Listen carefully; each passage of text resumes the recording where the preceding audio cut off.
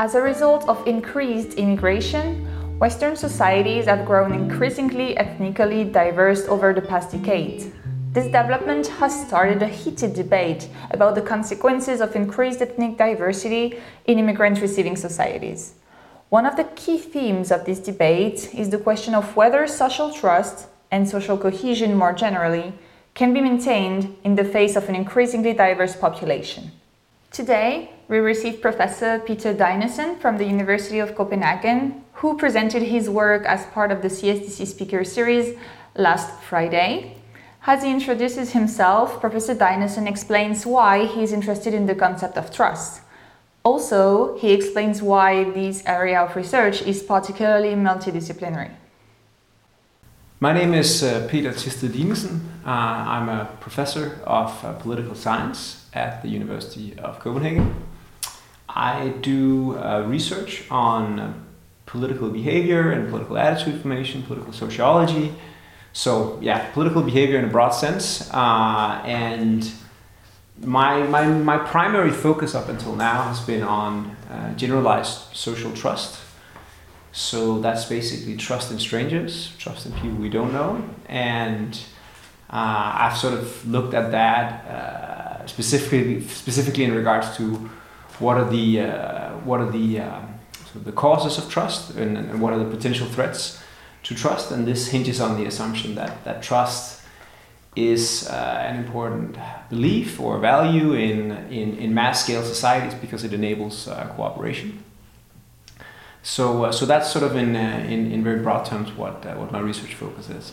So I'm a political scientist myself, but I would say the topic is basically on the borders of political science, sociology, social psychology, economics. So it's very sort of I would say cross-cutting topic in the social sciences. Even also in biological sciences, there's discussions about trust. So I think it's a very broad topic, and I think it's also one of the reasons why I find it interesting and appealing. I would say sort of my own approach is also basically reflecting all of these the different fields. So yes, very much so. I'm engaging in collaborations across fields. The problematic Professor Dinesen is studying is extremely broad and diversified, and yet he focuses only on Denmark. As part of the interview, we asked him why. I would say it's not because Denmark is inherently interesting. It's because we have extremely good registry population-wide data, basically. And it's important to say everyone are anonymized, so we don't know who these people are, but we know a lot of background information about them, including their ethnic background, including where they work, where they live, who live close to them, and so on and so forth. And that enables a lot of, I think, interesting analyses, and it allows us to answer important questions regarding how context shapes trust and other attitudes. I'm also working on a number of other outcomes, for example, immigration attitudes and the like. But trust is sort of my main focus, and for that purpose, the registry provides a number of interesting opportunities. As part of the CSDC Speaker Series, Professor Dinesen gave a presentation entitled Working Together, Ethnic Diversity in the Workplace and Generalized Social Trust. As he presents the paper, Peter Dinesen highlights some gaps in the existing literature on the subject. So it's about generalized social trust, and it relates to the very contentious and sort of heated debate about whether immigration and ethnic diversity tends to undermine or erode trust in other people. And this is a topic that's been debated for around 20 years now, and there's been a lot of debate around this. And since then, there's been a wealth of studies across nations and contexts and so on and so forth. One of the, I think, fair critiques of this very large literature is that it's overwhelmingly focusing on residential contexts. So maybe by focusing on a context where people mostly have these superficial and not sort of in-depth real contact experiences with people of other ethnic background, then it's more likely that you'll observe a negative a negative effect or negative association between ethnic diversity and social trust. And that might explain why, on average, we tend to see a negative relationship between ethnic diversity and social trust. I think that's a very fair point, and there's been some interesting research, including from people here at the McGill in the Center for the Study of Democratic Citizenship, of people saying that maybe if we take actual contact into account, maybe if we actually try to examine whether people have these meaningful types of contact that we know from other literatures can have positive consequences for other attitudes, maybe then we will see a different relationship, maybe we'll even see a positive relationship, because living in an ethnically diverse environment also means that, or being in an ethnically diverse environment actually means that we have more opportunities for interacting with other people of other ethnic background. Previous studies have looked at the relationship between contextual ethnic diversity and trust, but they kind of ignored several variations in actual exposure to ethnic diversity. Professor Dinesen explains why he focuses on meaningful contacts in the workplace. So taking that as point of departure, our paper says, well, good point, we should try to examine the relationship between ethnic diversity and trust in settings where people are more likely to have contact. And therefore we say, well, the workplace is one good example of that. It's a setting where you continuously interact with people. It's not just a one-shot interaction.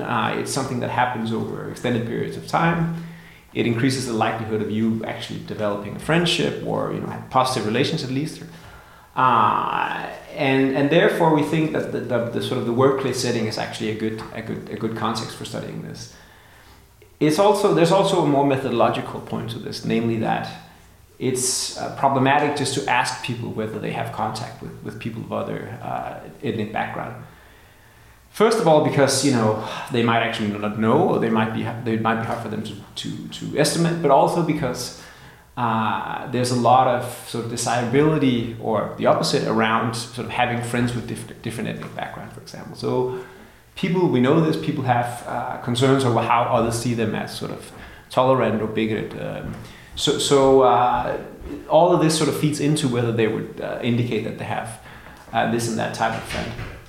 For that reasons, it's also advantageous to study this sort of in using data that are more quote-unquote objective, or that basically examines this in using administrative data where people are located in terms of their workplace. So this is what the paper tries to do. We look at the relationship between the ethnic composition of the workplace and the trust of the people working there. And we focus on natives, not because we're not interested in non-natives or immigrants or descendants, but because there's not enough people in our sample to study that, basically. Previous studies show that in a residential context, relationships tend to be negative and generalized social trust is pretty low. What about the workplace? Are the results very different? So what we observe is actually the same negative relationship that we see in the residential context. That indicates that, okay, this tends to be a more sort of, I couldn't say universal, but it's something that also extends to other settings. It's not only about the residential context, it's actually also something that we find in another more contact-prone context. And having established that relationship, it's important to say that this is of course not strictly causal, in the sense that we cannot be sure that this is ethnic diversity that causes a drop in social trust, but we can do a number of checks and analyses to sort of probe whether this is likely to be the case. So of course we sort of control for the standard variables measured quite precisely, because and I should say this is all built on registry data from Statistics Denmark. So it's basically the full population of Danes that we have workplace information and ethnic background information on, and the various other information on. And then we link that to survey responses regarding trust in other people. So that's sort of the data set up. But of course, like I said before, coming back to the causality issue, this is hard to establish using just basic cross-sectional data, where we are comparing people in different workplaces, they can differ in all sorts of ways. So we try to take some of those differences into account by controlling for, let's say, the level of education.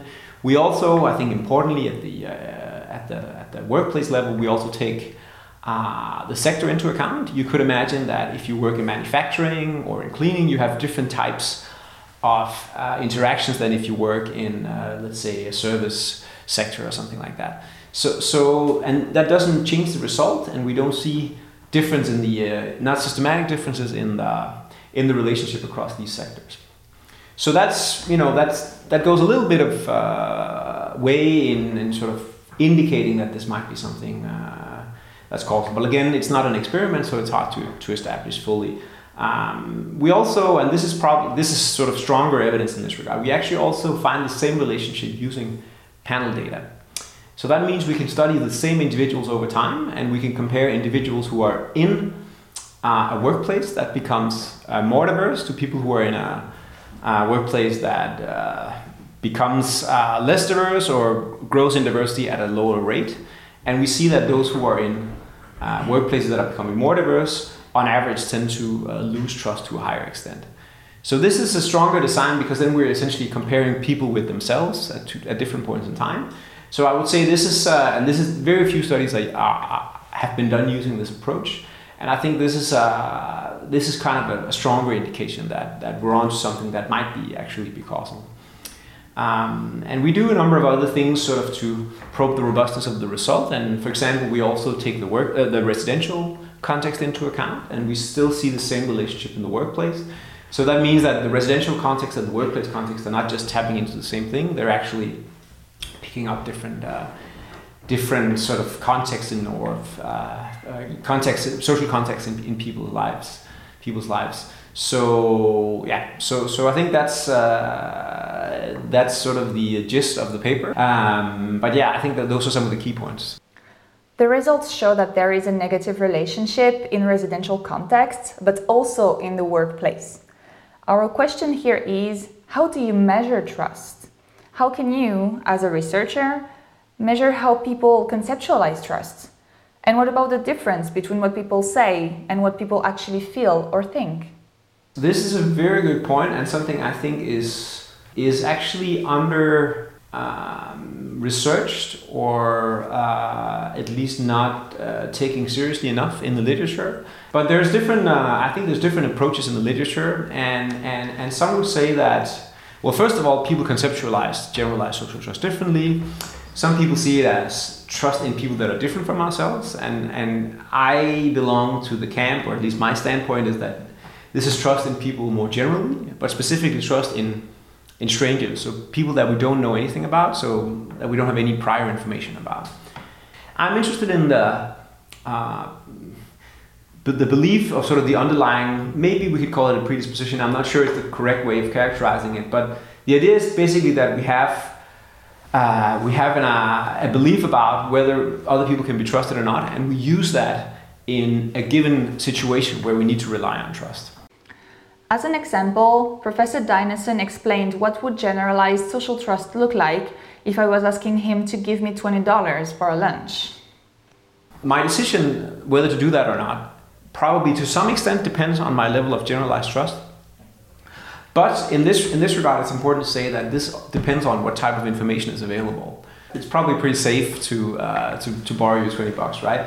And for that reason, I actually don't have to rely so much on my generalized trust because I have the information I need to make the decision, if that makes sense. And so if it was a person I met on the street, that would be a completely different situation. So the trust I'm talking about is that belief we are drawing on when we're making those decisions. And whether or not we have to draw on that disposition depends on how much information we have at our disposal. So that's how I see trust, and I think that's actually not been very clear in the existing literature, and I think other people see it differently and conceptualize trust differently. And I think it's pretty important to get that straight, at least how you understand it, and that's my understanding. Before ending the interview, we asked Professor Peter Dinesen if similar studies were conducted in other countries than Denmark, and if the results were in some way different. I actually have a meta study right now with my co-author Kim Sønderskov. This is we try to do a meta-analysis, meta-analysis. So the idea is that you essentially pool all the information from existing studies to come up with sort of an overall estimate of what's the relationship. And the overall relationship based on the meta-analysis is negative. It's not a super strong effect, but it's negative. And that's also the average result in by far most of the studies done so far. But there are also diverging studies that find positive relationships, but mostly there's negative relationship. I think more qualitatively, the negative relationship has been found, and this is all based on residential data, so based on where you live, basically. And that can be measured in many different ways.